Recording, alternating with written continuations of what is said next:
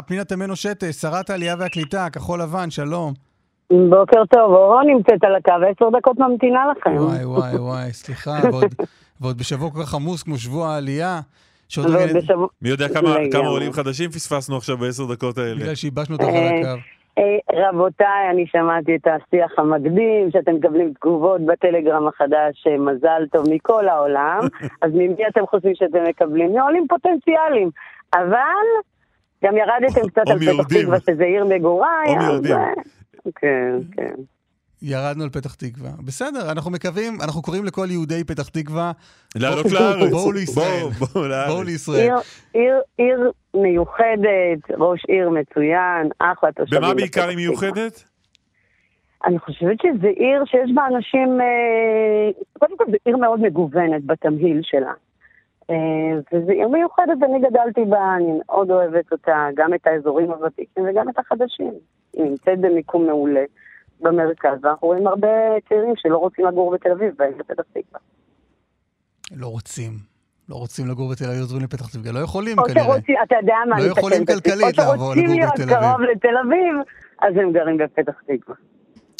איך את רואה את הפרשייה הזו שדיברנו עליה ארוכות עם מיכאל שמש? מה זה ארוכות? התייבשת על הקו בזמן השיחה הארוכה הזו. מה זאת אומרת, איך אני רואה את זה? אני כמו הרבה מאוד נשים. הייתם חברים באותה מפלגה עד לא מזמן, אלעזר, שטרן ואת. בוא נשים בצד את הענייני חברות. יש פה נושא שנפתח שהוא נושא מהותי, שצריך לדבר עליו. תלונות לא גורסים. מאחורי כל תלונה יש אישה, יש חיים. ובוודאי ובוודאי אנשים שנמצאים בדרגים שהם משמעותיים, בטח בצבא ובמקומות שאנחנו יודעים שזה מערכות יותר נוקשות. אין דבר כזה. תלונות צריכות להתברר גם אם הן אנונימיות.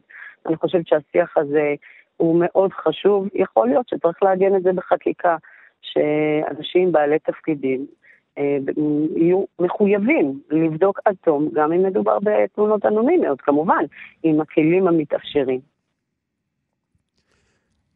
את הדיווח של גיא לרר ראית? לא, אני לא ראיתי את הדיווח של לרר, כמו שאתם ציינתם, אנחנו נמצאים בשבוע העלייה, ואני נמצאת בהרבה מאוד אירועים. אני ממש מצפת את זה יותר מאוחר. אז אני אספר לך שהוא מביא עדות של חיילת שמספרת שאלעזר שטרן איים עליה אחרי שהיא התלוננה שהותקפה מינית על ידי מפקד אחר, ואמר לה, אם זה יוצא מהחדר הזה, החיים שלך יהרסו. זה דברים מאוד חמורים על פניו, וכמובן אנחנו שמים הכל בלכאורה. אם יש דברים בגו, הנושא צריך להתברר.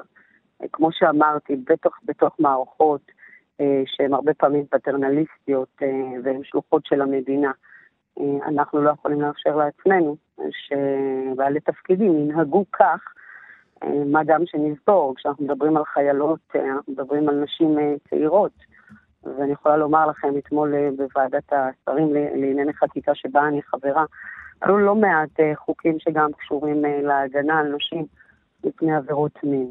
אני חושבת שאנחנו עדיין לא בעיצומו של מאבק, אלא בעיצומו של מאבק כדי להגן על נשים, ואנחנו יודעים כמה נשים מתקשות לדבר ברגע שהן עוברות תקיפה, כמה הן מתקשות להגיע לסף של להגיע למישהו עם בעל מרות כדי לשתף, כדי לקבל עזרה, שלא לדבר על להגיע למשטרה. אז בטח ובטח שהדבר הזה צריך להיות מאוד ברור ונהיר, וכשמדובר במקבלי ההחלטות על אחת כמה וכמה. כל האירוע הזה שהתחיל אתמול אמור להשפיע במשהו על משהו, על תפקידו כשר, על תפקידו המיועד בסוכנות, על בחירה בו? בגלל שאני שרת העלייה והקליטה, זה עובדת באופן צמוד עם הסוכנות היהודית, כי הם כפופים למדיניות שלי, ואני לא רוצה שיראה כאילו אני מטה פה את הבחירות. אני מעדיפה שלא למה לא? אם יש לכם דעה עקרונית, מוסרית, ערכית, כדאי לשמוע אותה. אני מעדיפה שלא להתייחס לנושא הפוליטי והבחירות. אני יכולה לומר לכם שיש נשים ראויות שהן מועמדות, ומעבר לכך, אני, כמו שאמרתי, אני חושבת שמה נשים את מתכוונת לעומר ינקלביץ', נכון? זה לא סוד, עומר ינקלביץ', השרה לשעבר, היא חברה הקרובה, עבדנו בשיתוף פעולה כשהייתה שרת התפוצות. היא המועמדת שלך? אני לא כל כך אוהבת שמכניסים לי מילים לפה. לא, מה זאת השאלה? נכון, אני חושבת שהיא מועמדת. אולי נוסיף את המילה האם, אולי תונצת את השאלה שלי לא יותר ברורה. אני תומכת במועמדות שלו. אין לי מועמדת, כי אני בעצם לא המכריעה, אבל אם הייתי צריכה לבחור, הייתי בוחרת בעומר ינקלביץ', אכן. כן, עומר ינקלביץ', את תומכת בה. היא מצוינת, היא יודעת לעבוד. את יודעת להסביר רגע למה אולי צריך את הסוכנות היהודית? בשלב הזה של חיינו? וואו, זו שאלה, סליחה, כן, מבלי לחלק ציונים של בורות. הסוכנות היהודית נמצאת בכל מקום בקהילות היהודיות. הסוכנות היהודית עושה עידוד עלייה, הכנה לעלייה, הנגשת השפה העברית. רוב המדיניות, אני לא יודעת אם רוב, אבל רוב המדיניות או הביצוע נעשה על ידי הסוכנות היהודית וארגוני העלייה, כמו ההסתדרות הציונית, נפש בנפש ועוד גורמים. זה לא פרויקטים של משרד. ואני יכולה לומר לכם שגם אני חייבת להודות, לפני שנכנסתי לתפקיד שרת העלייה והקליטה, לא ידעתי עד כמה הפעילות היא ענפה משמעותית, כמו למשל... זו לא אמורה להיות פעילות ופרויקטים של משרד העלייה והקליטה? לא, תראה, משרד העלייה והקליטה בעיקרו, מרבית העובדים שלנו ממוקדים הוא באמת בעבודה של הקליטה בארץ. עכשיו, יש לנו זרועות, מה עם שלב העלייה? אז כשאני מדברת על עידוד עלייה, זה לא שליחים של משרד העלייה והקליטה. מדינת ישראל לא כל כך יכולה לפעול במדינות אחרות כדי, נגיד במרכאות, לגנוב אזרחים. ולכן אנחנו עושים את זה באמצעות המוסדות הלאומיים, וכמובן ארגוני עלייה וקליטה. וגם אני חייבת לומר, הסוכנות היהודית פועלת במישורים, כמובן במדיניות הממשלה ובשליחות משרד העלייה והקליטה, במקומות ובמדינות שאף אחד לא יודע, בהצלת יהודים שנמצאים בסכנה, שנאלצים לברוח, וגם בימים האלה, כן, יש הרבה מאוד פעולות סודיות, שמי ששותף זה הסוכנות היהודית, מעבר לכך שגם בתהליכי הקליטה, למשל מרכזי הקליטה בישראל, יש לנו כ-14 מרכזי קליטה, מי שמפעיל אותם זה הסוכנות היהודית. אז אתם מוזמנים לבוא לסיור יחד איתי, להכיר יותר את הפעילות של הסוכנות היהודית. לא, מכירים. השאלה היא האם בשנתנו ה-70 פלוס, אנחנו עדיין נעזרים במוסדות הלאומיים, ששריד מימי קום המדינה, ולא, המשרד שאת עומדת בראשו היה אמור לקחת את כל הסיפור הזה תחתיו.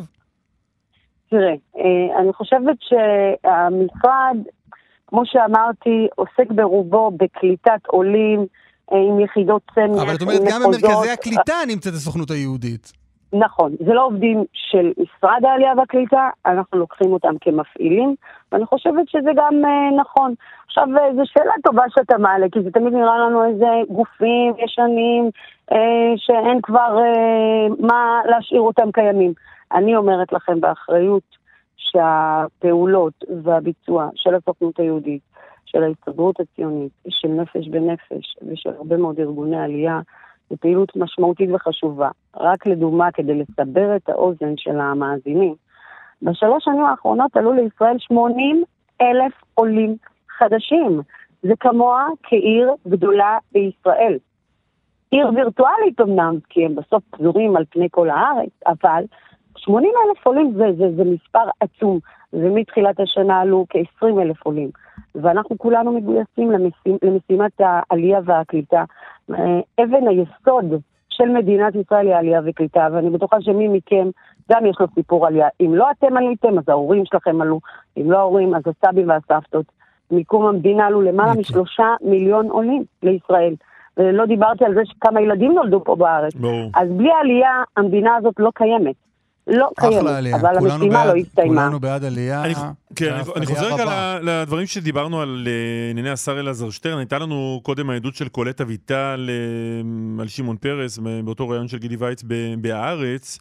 אמרה בוקר חברת הכנסת מיכל רוזין לרדיו 103, לא נחרים את זכרו של שמעון פרס.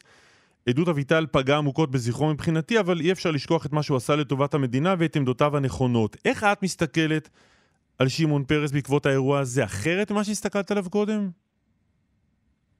תראו, הייתה לי הסתכלות על שמעון פרס, הייתי תמיד אמביוולנטית, כי אני רוצה להזכיר שמי שלמשל, לדוגמה, בעלייה שלי במבצע משה, הלך ופלט את המבצע הסעודי והקשרים עם סודן, זה היה שמעון פרס, ואנשים שילמו מחיר בחיים שלהם. אבל אם אתה נוגע בנושא הספציפי של הטרדות מיניות ומה שקולט אביטל חשפה, בעיניי זה חמור מאוד.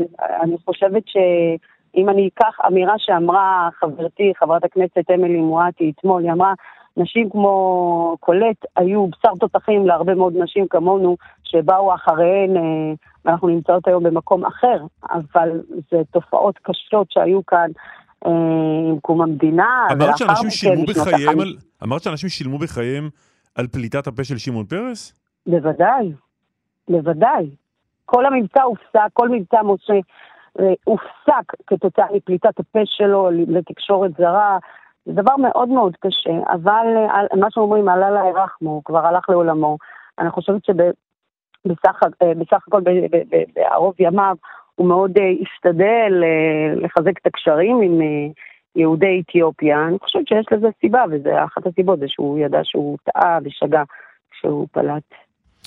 מילה אולי רק על הנתונים שפרסמתם השבוע בעניין העלייה, זינוק בעלייה. יש זינוק בעלייה, אני הבטחתי שיש זינוק, כולם היו סקפטיים, אמרו לי קורונה, אין סיכוי, מי רוצה לעזוב מדינה ולעבור למדינה אחרת בתקופת משבר. אולי הפוך, אנשים גילו פה את ארץ זבת, החלב, הדבש והפייזר, ורצו להגיע לפה, לקבל סל קליטה וזריקה בכתף. אז אנשים לא עוזבים מדינה ובית וחברים וחיים שלמים בגלל חיסון. זה כולנו מבינים. אנחנו באמת בדקתם, שאלתי את השאלה, איך זה שיש קפיצה של 30% בהשוואה להשתקד בעלייה. רציתי לדעת האם זה באמת כי אנחנו מתנהלים נכון עם הקורונה בחלקים מסוימים, או שמה יש סיבות אחרות. והסיבה העיקרית היא שהקורונה גרמה לאנשים להבין שמה שמובן מאליו בחיים הוא לא תמיד מובן מאליו. ולכן זו השעה לעלות. רק תני נתונים מאיפה בעיקר... רגע, ולכן העליות נשארו ציוניות. הם רוצים להגשים חלום כשהעולם סביבם מתערער. תגידי רק, השרה תמנו-שטה, מאיפה אורחים מגיעים אלינו? לא שמעתי? מאיפה העולים, מה מדינות המוצא של העולים בשנה האחרונה? אז אנחנו רואים 50% יותר מצרפת, אנחנו רואים שמגיעים אלינו מרוסיה בראש הטבלה, ארצות הברית, שגם שם יש לנו 50% קפיצה, שזה מאוד מאוד משמח, כי הרבה שנים מדברים על צרפת וארצות הברית שרוצים להביא יותר, אנחנו רואים גידול משמעותי. כמה אחוז מהעולים לא יהודים? זו שאלה, אתה יודע, אני יודעת שאתה מתעסק בזה המון. אני אומרת לך, יש פה חוק אחד, והוא חוק השבות. ואני לא בודקת מי בתוך זה, הוא יהודי או לא יהודי, כי אני לא... ודאי שבודקת, הנתונים בודקים. לא, אני לא בודקת, כי משרד העלייה והקליטה יש פה חוק. אבל יש נתונים, זה לא צריך ללכת יש נתונים, אם נשאול הנתונים בוודאי, אבל זה לא תפקידי, אני אומרת, אני לא הרבנות, אבל אני יכולה לומר שמרביתם הם יהודים, אבל חוק השבות קיים ושריר.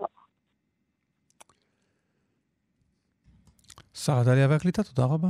פנינה תמנו-שטה. תודה. תודה רבה לכם.